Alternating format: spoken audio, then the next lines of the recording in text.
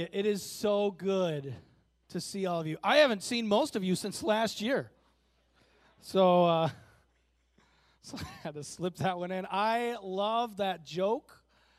I use it far more than anyone should. But it's great to see you guys. I don't know why they keep giving me this microphone, but I do want to tell you I only drank 1 cup of coffee today because there was some buzz that I have too much energy when I'm up here. So I'm going to talk a little slower today. I'm going to do something pretty crazy. Have you guys ever seen or heard about like comedians who flop and who just don't do well? This next part may absolutely flop, and that's okay. But I grew up in I spent most of my time here, most of my church life at Brown Corners. But there were actually about 4, 5, 6, 7. My mom will correct me on the exact number later. But there are several years when we started at a small country church. Anybody start at a small country church? So maybe you might remember the kids' message time. And when I went to this small country church, there was a guy named Marty. And I will never forget Marty because he was the first person that I remember noticing who seemed to have fun at church. Don't tell Dan, I just blew into the mic. Having fun at church was a wild concept. Anyway, one of the ways that Marty would serve at this little country church was he would help lead the children's message time. And all the kids, and I was one of them because I was like that tall at the time, would run up and we'd get in the front couple pews or whatever, and he would share whatever he had to share. So I'm going to try that today. So if you're a child, where are the kids at? If you feel like a child, you can come up to the front and sit right here, and I'm going to read it. I'm going to talk to you guys. And if nobody shows up, I'm just going to read a story. But this is my favorite book ever. And I might get in trouble for reading this, but that's okay. It's called The Children of the King. Yeah, come on up here. And I actually bribed Owen to be my human mic stand. So Owen, you can come sit right up next to me. You can sit right here. You can sit right here, wherever you want. What's your name? Alex, my guy. Alex is my new favorite next to Owen because I had to bribe him 2 cafe items. How's it going, William? All right. Here, you ready? Here's how you do this. Hand right there. All right, so this is my favorite book. It's called Children of the King, and it's by arguably the best. I'm going to sit up straight. So here, let me just adjust my mic stand. Little bend, because then you hold that one. Good form. Little twist. There we go. Right there. Just don't hit me in the mouth with it, because I do that enough on my own. All right, so this is by Max Lucado, arguably one of the best storytellers of all time. But it's called The Children of the King. A long time ago, in a land much like your own, there was a village. And in that village lived 5 orphans, a lonely family of fatherless children. They had banded together against the cold.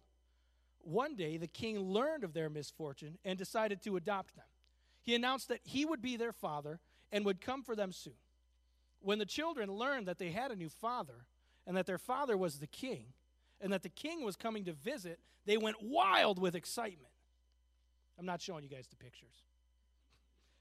When the people of the village learned that the children had a father and that their father was the king and that the king was coming to the village, they were excited as well. They went out to see the children and told them what to do. You need to impress the king, they explained. Only those with great gifts to give will be allowed to live in the castle. The people didn't know the king. They just thought that all kings wanted to be impressed. So the children began preparing gifts to offer the king. They worked long and hard to be sure that the king would approve. One of the children who knew how to carve decided to give the king a wonderful work of wood and art. He set his knife against the soft bark of the elm and whittled. The small blocks of wood came alive with eyes of a sparrow or the nose of a horse. His sister decided to present the king with a painting that captured the beauty of the heavens, a painting worthy to hang in his castle. Another sister chose music as her way to impress the king. For long hours, she practiced with her voice and mandolin. Village people would stop at her window and listen as her music took wings and soared. Yet another child set out to turn the king's head with his wisdom. Late hours would find his candle lit and his books open. Geography, math, chemistry. The breadth of his study was matched only by the depth of his desire. Surely a king would appreciate all his knowledge. But there was one sister who had nothing to offer. Her hand was clumsy with the knife, her fingers stiff with the brush. When the little girl opened her mouth to sing, the sound was hoarse. She wasn't much of a reader. She believed she had no talent, and so she believed she had no gift. All she had to offer was her heart, for her heart was good. She spent her time at the city gates watching the people come and go. She would earn pennies to buy food for her brothers and sisters by grooming people's horses or feeding their animals. She was a simple stable girl, but she had a good heart. She knew the beggars by name. She took time to pet each dog. She welcomed home the travelers and greeted the strangers. "How was your journey?" she would ask. "Tell me what you learned on your visit. How was your husband? Do you enjoy your new work?" She was full of questions for people because her heart was big and she cared about people. They were all the same to her, the beggars and the rich. She cared for them all just the way they were. But since the little girl thought she had no talent and no gift, she was afraid that the king would be disappointed. She remembered the villagers' advice and set her mind about the task of making a gift for the king. She took a small knife and went to her brother, the carver. "Could you teach me to carve?" she asked. "Sorry," the young craftsman responded without looking up. "I've much work to do. I haven't time for you. The king is coming, you know." The girl put away her knife and picked up a brush. She went to her sister, the artist. She found her on a hill painting a sunset on a canvas. "You paint so beautifully," said the girl, who had no gift but a big heart. "I know," the painter answered. "Can you share your gift with me?" "Not now," the sister responded, with eyes on her palette. "The king is coming, you know." The girl with no gift then remembered her other sister, the one with the song. "She will help me," she said. When she arrived at her sister's house, she found a crowd of people waiting to listen to her sister sing. "Sister," she called, "sister, I've come to listen and learn." But her sister couldn't hear. The noise of the applause was too loud. With a heavy heart, the girl turned and walked away. Then she remembered her other brother. She took a book with small words and big letters and went to see him. "I have nothing to offer the king," she said. "Could you teach me to read so I might show him my wisdom?" The young sage-to-be didn't speak. He didn't speak. He was lost in thought. The child with no gift spoke again. "Could you help me? I have no talent." "Go away," said the scholar, scarcely moving his eyes from the text. "Can't you see I'm preparing myself for the coming of the king?" And so the girl went away sadly. She had nothing to give. She returned to her place at the city gates and took up her task of caring for people's animals. After some days, a man in merchant's clothes came to the small town.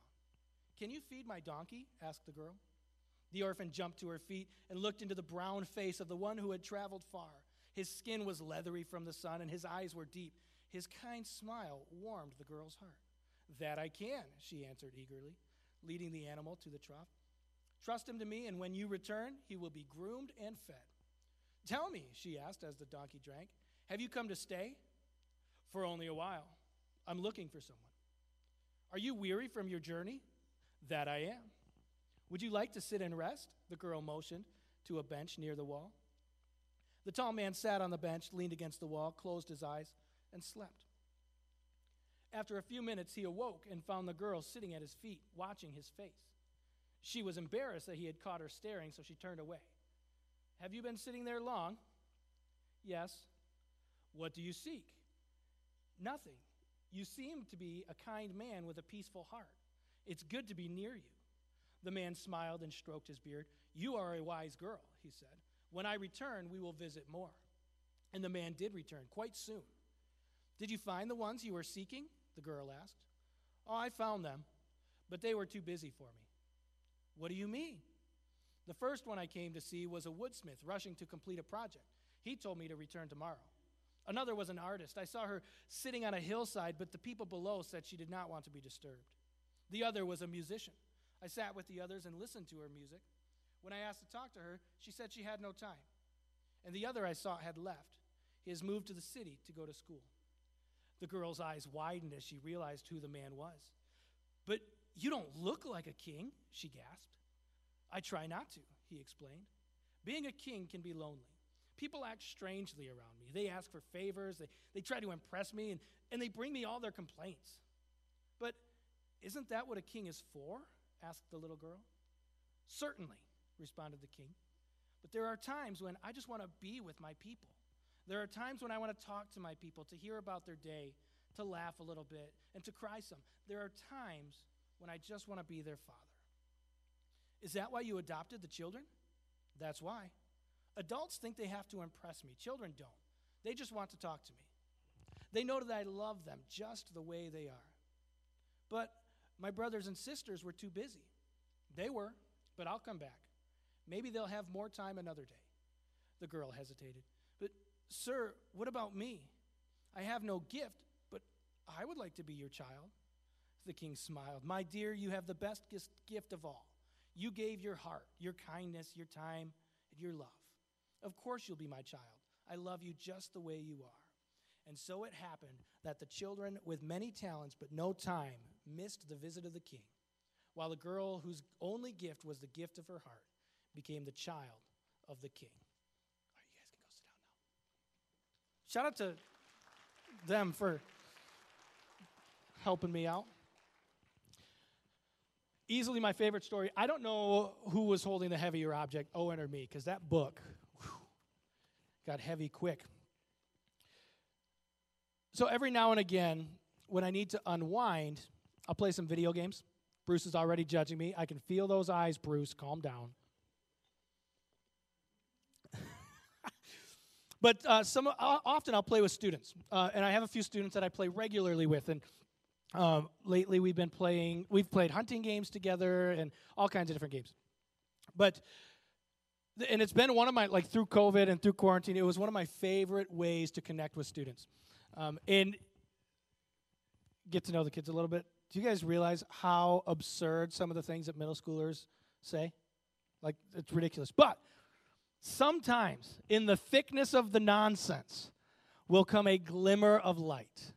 So one day in particular, and I'm not going to mention any names, you know who you are.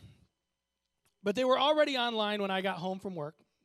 So I hopped on, and they were playing a game called Minecraft. I know very little about Minecraft except that it's one of the most popular games right now, and you build stuff, all right? You mine for materials and minerals to build stuff. And the kids are like, Hunter, there's so much, you're wrong. You're so wrong. I know, I'm not getting it. But the grown-ups don't care about all the other stuff. So you build houses and stuff. Anyway, by the time I had hopped on, one of the students was freaking out because he had built his house and managed to light it on fire, and it was burning down. And the other kid was laughing at him, kind of ridiculing him. More idiot, you burned your house down. And I hopped onto the chaos. And so they put the fire out and hopped over to this other game that I was playing. And a few minutes go by, and one of the students says, Hunter, what is the most important piece of advice that you would give us right now? Nothing like putting a guy on the spot. I just want to play some video games.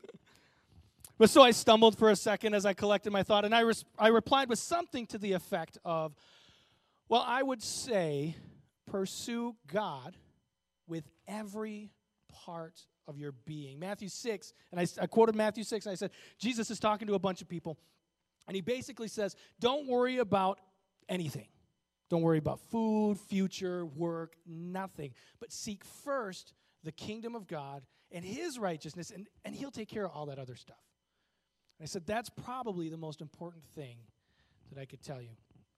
After a second or two of silence, he said, oh, I thought you were going to tell us not to burn our house down. Sometimes you win, sometimes you lose. I'm calling that one a draw. But then fast forward a couple weeks, and it came to prep for this message. Herb had given me a sneak peek into his message last week, which, by the way, if you missed it, I'd go back and listen to it because it was incredible. Because he reminded us, by diving into a few different scriptures, that we have a past that we need to reflect on, that we need to learn from, and that we need to move forward. He said, and the title was Remember and Move Forward with God. And as we get into this time of year, there seems to be a particular buzz around something that's actually been referenced several times already, New Year's resolutions. By the way, great to see you guys. Been since last year, since I've seen most of you. It's incredible. Yeah. Too much? Is that one too many maybe? I just needed a little break to catch a drink because that book was a lot of words. Anywho, do you guys say New Year's resolutions or New Year resolution? Or I don't know where the S is. I don't know what's plural and what isn't. But so I'm going to mess it up and I'm going to flip-flop. Anywho's it. I have a little bit of an issue with New Year resolutions. I think that the whole purpose of them, like Anna said, 90% of them are done by the second week of February. Well, that seems like a waste of time and effort to go through the process of creating this resolution if I'm just going to not finish it. So why not just skip it all together? Don't set any expectations. Hit the mark every time, right? Terrible advice. Don't listen to that. Delete that. Edit that out. But the heartbeat of them seems to be like a quick fix. Like, all right, I want to lose 15 pounds, or I want to diet. Or sometimes we go too big. I'm going to do keto diet the rest of the year, or like these massive goals. I want to build a house in my backyard in the next 6 months. Sometimes our resolutions are a little too big. And sometimes they seem to address symptoms and not problems. But I am a huge proponent of year-round goal setting and tracking. One of the things I say all the time is we need to be in a constant state of evaluation. And what do we need to evaluate? Well, we need to have goals so that we can evaluate them. Oh, I want to be a better person. Well, what does that look like? Oh, well, it means I want to be more disciplined. Oh, what does that look like? Oh, I want to do this. We need to have regular goals, and we need to be evaluating them regularly, reflecting on how we're doing, how we're impacting others, how we're contributing to society, and in our immediate context in the church, are we discipling? Are we reading our Bibles? Are we showing up to church? All that stuff. And then make the regular necessary changes. Now, this could all be semantics. You could be like, Hunter, you literally just said New Year resolutions are dumb and then talked about how you need to make something that's basically a New Year resolution. But I think the biggest difference is in the preparation. All right, so goal setting requires a little bit more, in my opinion, again, probably semantics, but requires a little bit more of a process, a little bit more thought, a little bit more preparation. Goal setting requires a bit of a system. Now, I'm not sure if you know this about me, but there are times where I can tend to be maybe a little bit unorganized, just go walk by my office, a little bit scatterbrained, no. A little bit squirrely, no. I don't know who wrote this, but it's not me. But so since that's the case, I tend to be a little bit more thorough with some of these systems. I just, on my socials, I did social media sites, I gave people a little bit of sneak peek into my sermon writing process, into my message writing process. It's a long process. There were like double-digit steps in this process.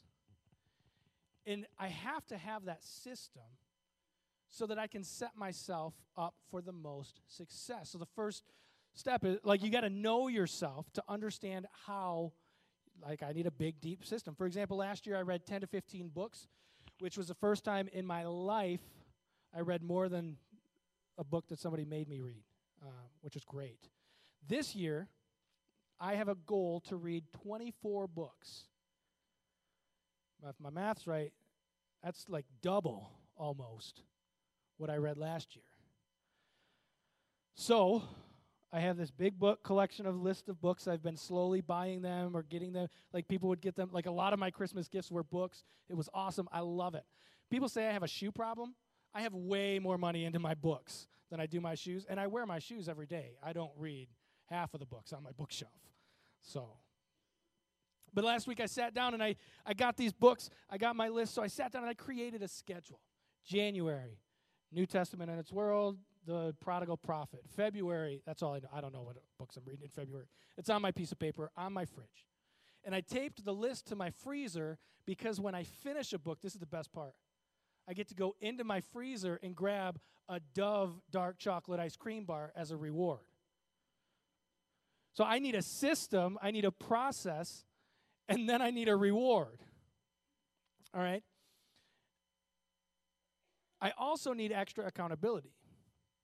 So I got this guy that I work out with, and we do Bible study stuff together, and I'm going to be saying, hey, dude, you better be checking in. Ask me how my reading's going. The important part's the reward, that ice cream bar. Whew, I'm excited for that. So goal setting over resolutions, it could be semantics, whatever. But I think you need to know what kind of system you need. Do you know what I love about that book, The Children of the King? The king doesn't care about what the children could offer. As a matter of fact, it was their pursuit of their gifts and impressing the king that was exactly why the king left them behind for another day. The king just wanted to be with them.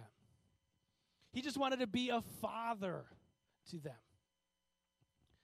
But they didn't have time for the king. I'm not sure about you, but I often forget just how much God wants to simply be with me. Just wants some of my time. Like, I don't have to clean myself up before I go to God. I don't have to stop using certain language or stop a bad habit or have perfect church attendance or perfect certain skills or memorize a certain amount of verses. All I have to do is run to him. Or more accurately, turn around because he's already right behind you waiting for you to stop and turn to him. Now, that's not saying that those behaviors, habits, and pursuits won't change after we turn to him. But we don't have to clean ourselves up first.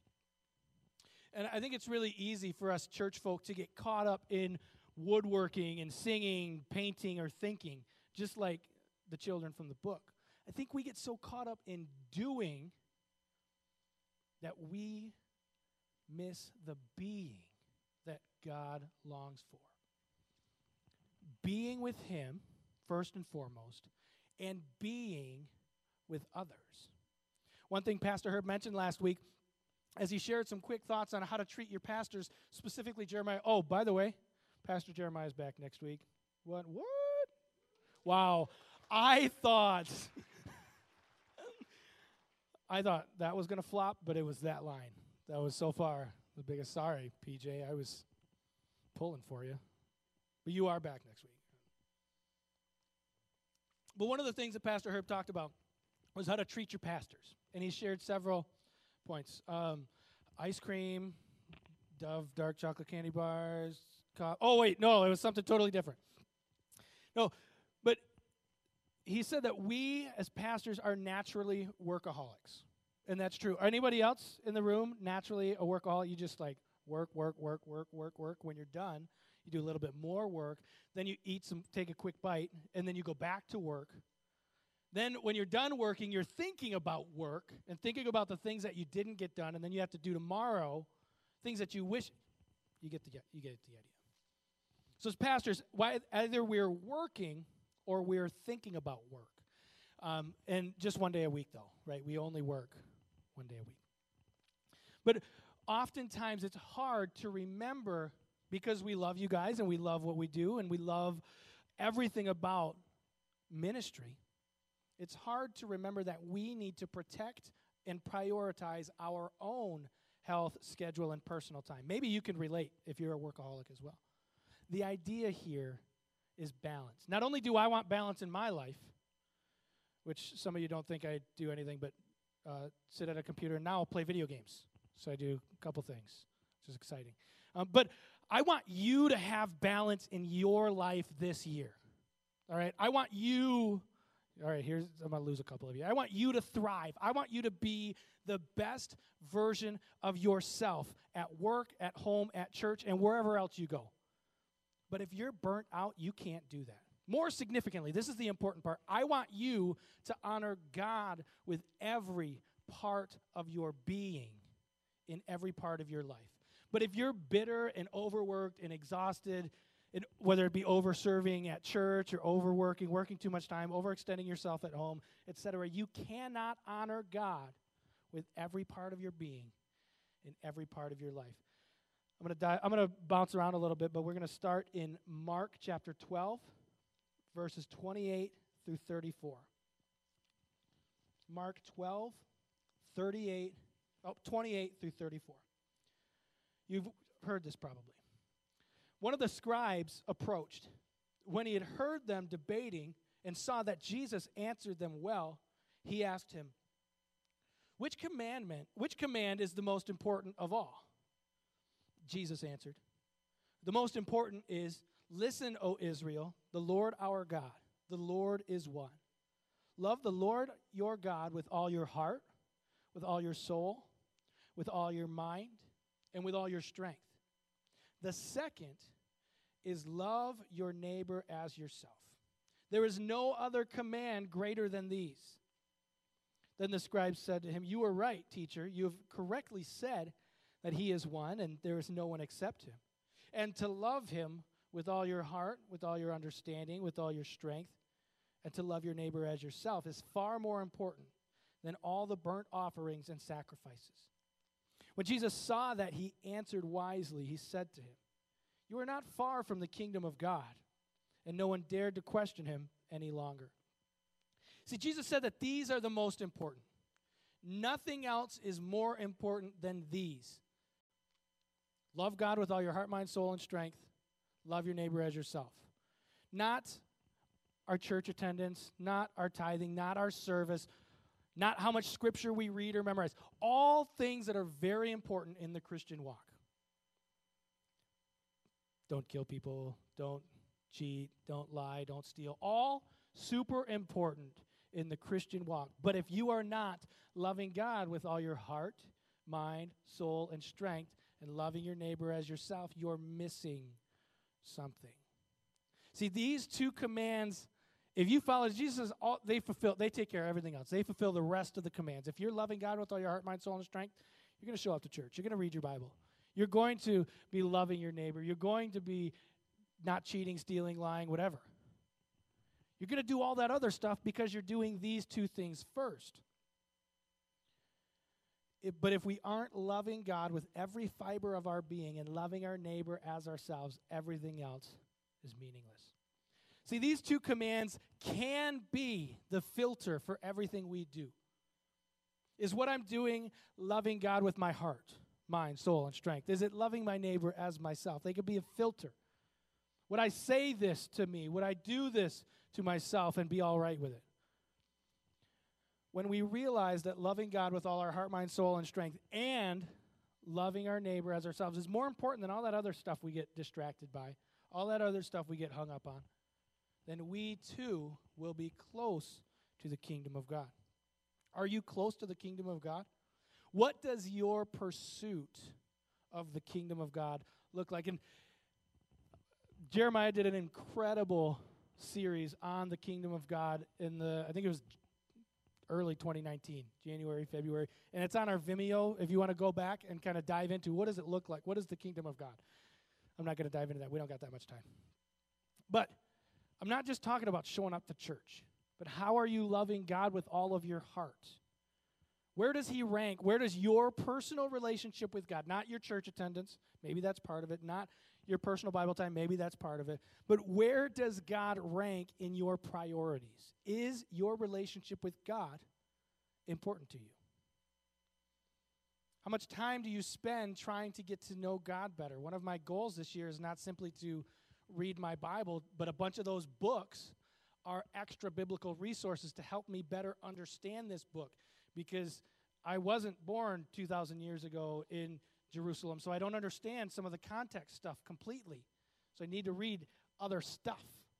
I need to understand the original languages a little bit better. I need to understand my faith a little bit better. How about with your mind? And this kind of goes with the books.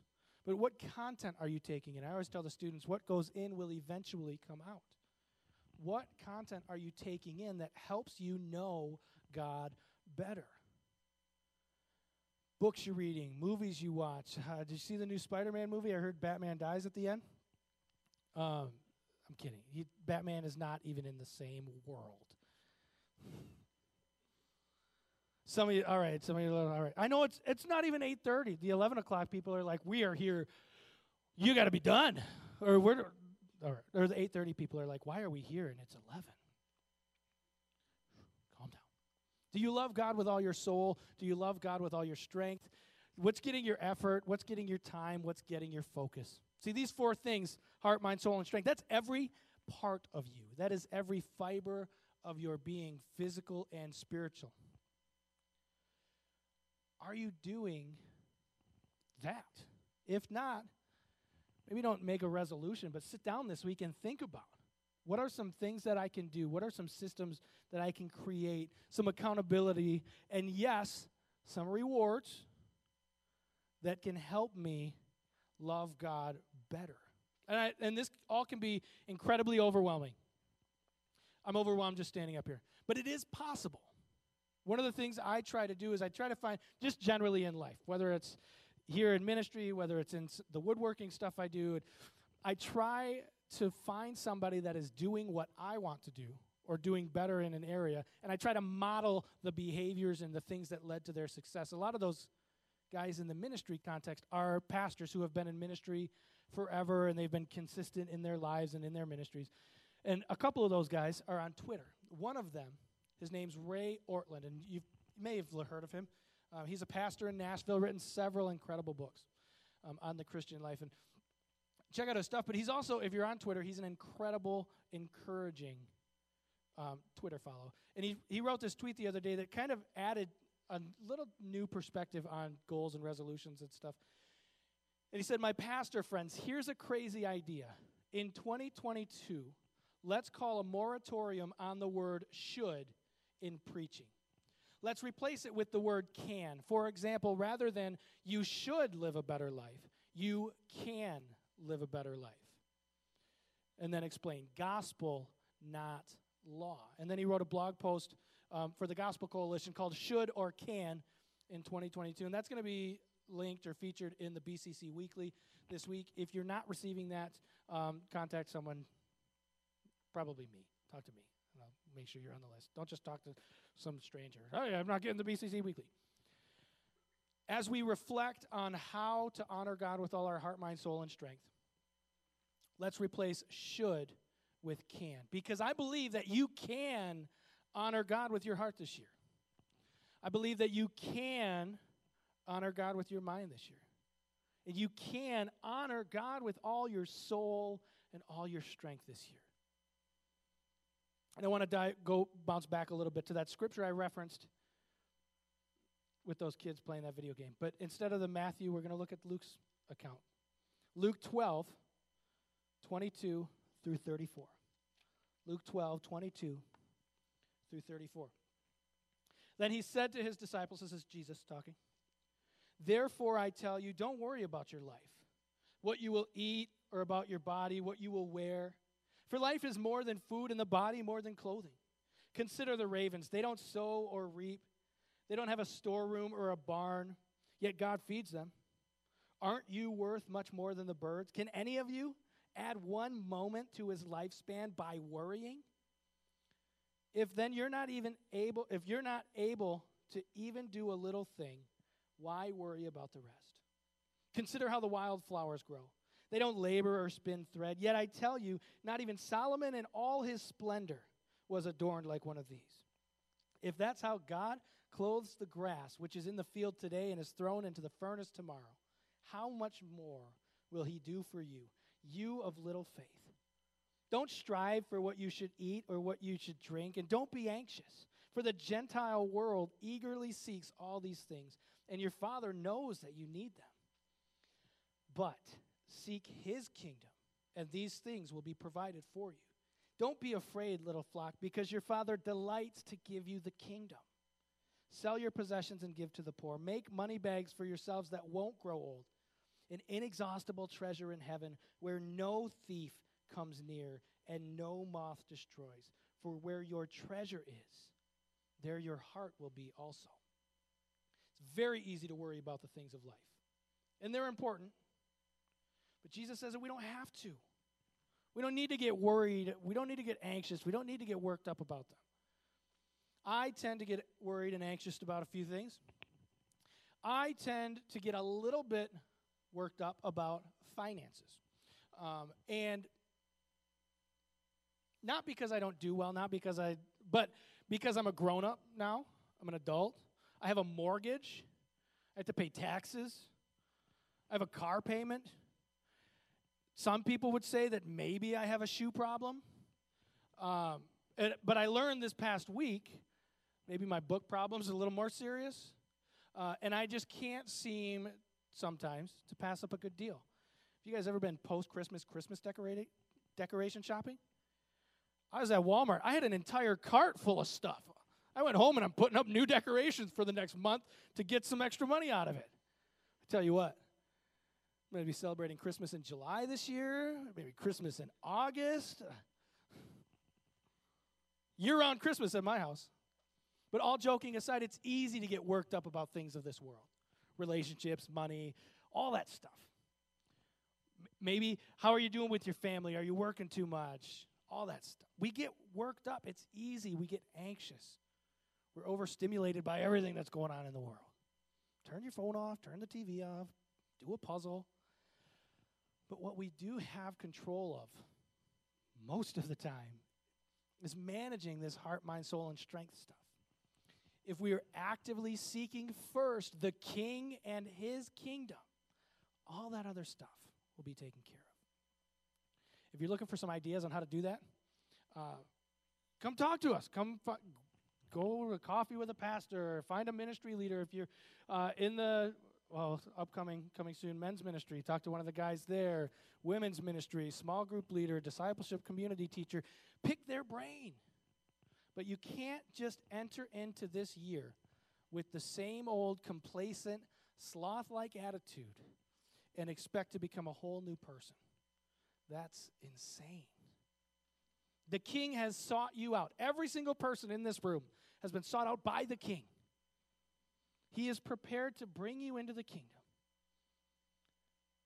Are you listening, or are you too busy?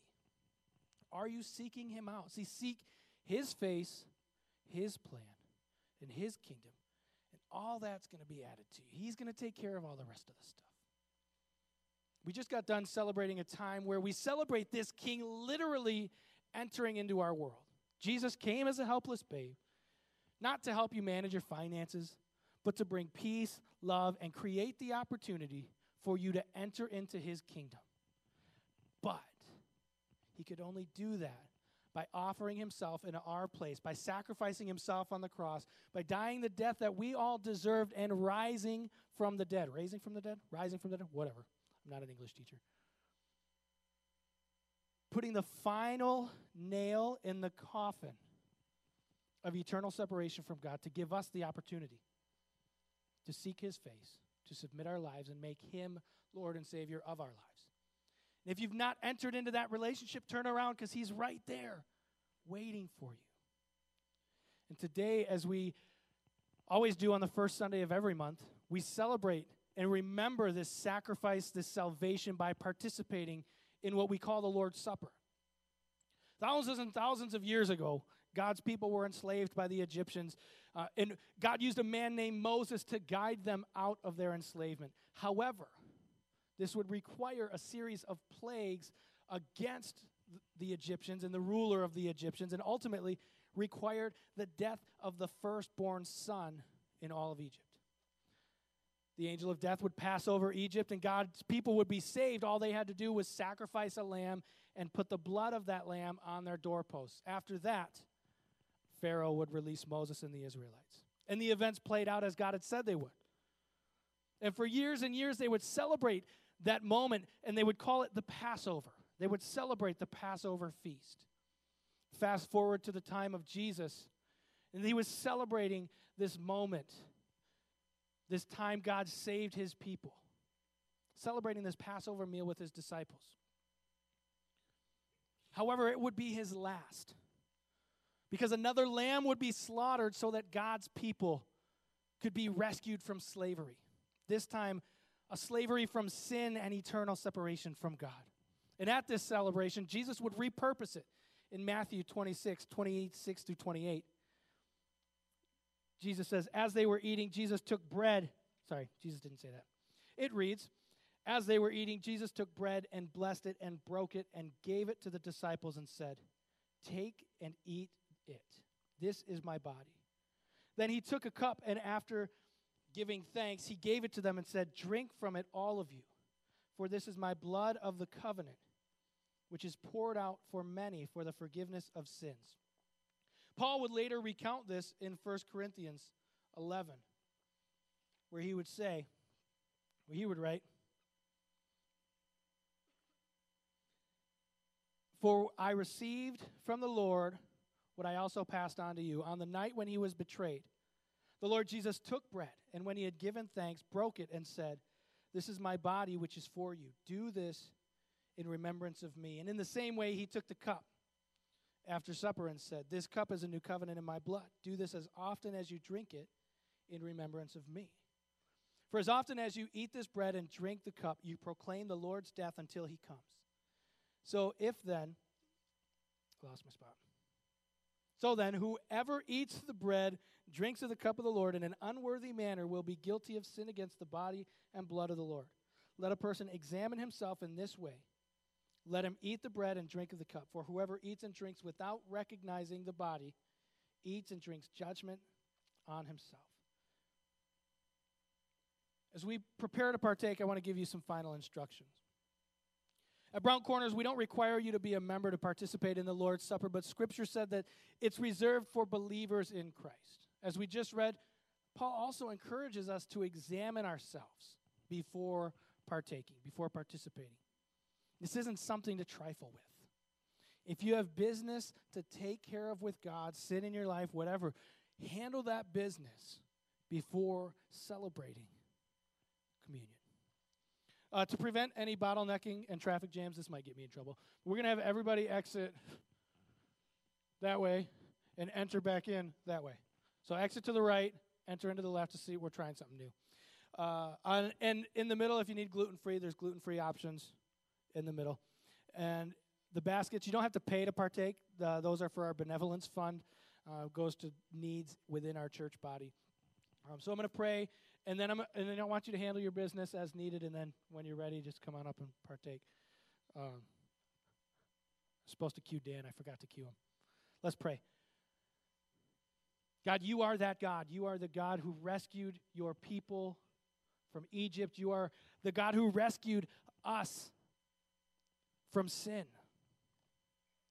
God, we just got done being a little bit of hyper-focused on what Christmas means. As we enter into this new year, God, let us evaluate ourselves. Evaluate how we're seeking or how we're loving you with all of our heart, mind, soul, and strength. Take some time to reflect on that and set some goals on how we can do better. How can we honor you better with our lives, and how can we seek your kingdom? God, thank you for Jesus and the sacrifice that allows us to be in a relationship with you for all eternity. In Jesus' name, amen. Handle your business and then come forward as needed.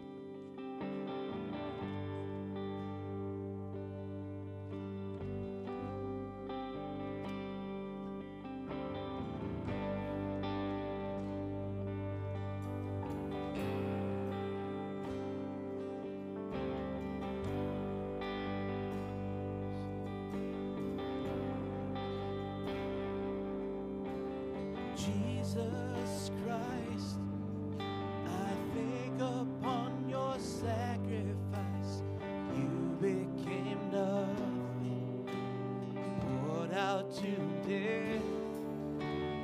Many times I've wondered at this gift of life. I'm in that place once again.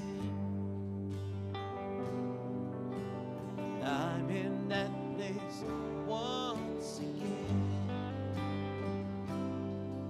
Oh, once again I look upon the cross where you died.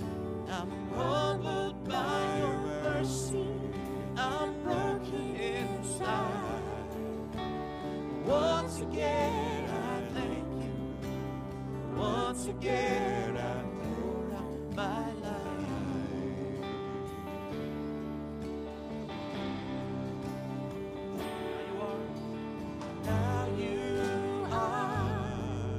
Exalted to the highest place, King of the heavens, where one day I will bow. But for now, I marvel at this saving grace. I'm full of praise once again.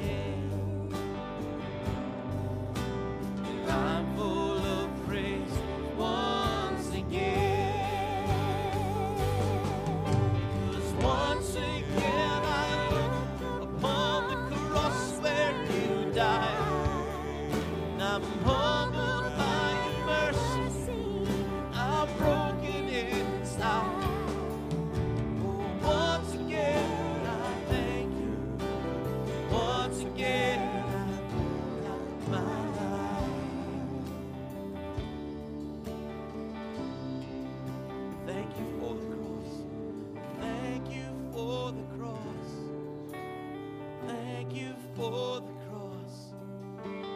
Thank you for the cross, my friend. Thank you for the cross. Thank you for the cross. Thank you for the cross, my friend. Thank you for the cross. Thank you for the cross. Thank you for the cross, my friend. Thank you, Lord. Thank you for the cross. Thank you for the cross. Thank you for the cross, my friend. Once again I look upon the cross where you died. I'm humbled by your mercy. I'm broken inside. Once again I thank you. Once again I pour out my life. Could we all stand and sing this together? Once again, Lord, once again I look upon the cross where you died. God, we're humbled by your mercy, and we're broken inside. Once again I thank you. Once again I pour out my life.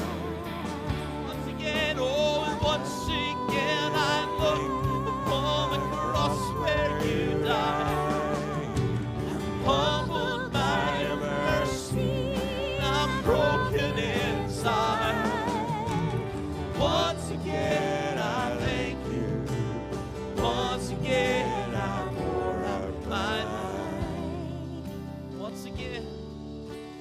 Once again I thank you. Once again I pour out my life.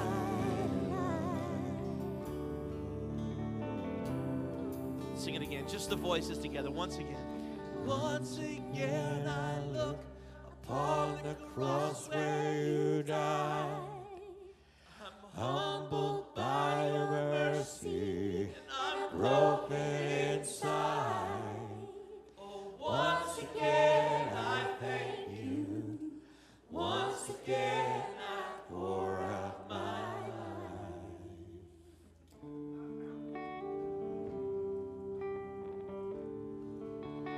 Once again we thank you. Once again we pour out our lives. Let that be our prayer this year, amen. Love the Lord our God with all our heart, our soul, our mind, and our strength, and to love our neighbors as ourselves. We love you, church. We'll see you next week.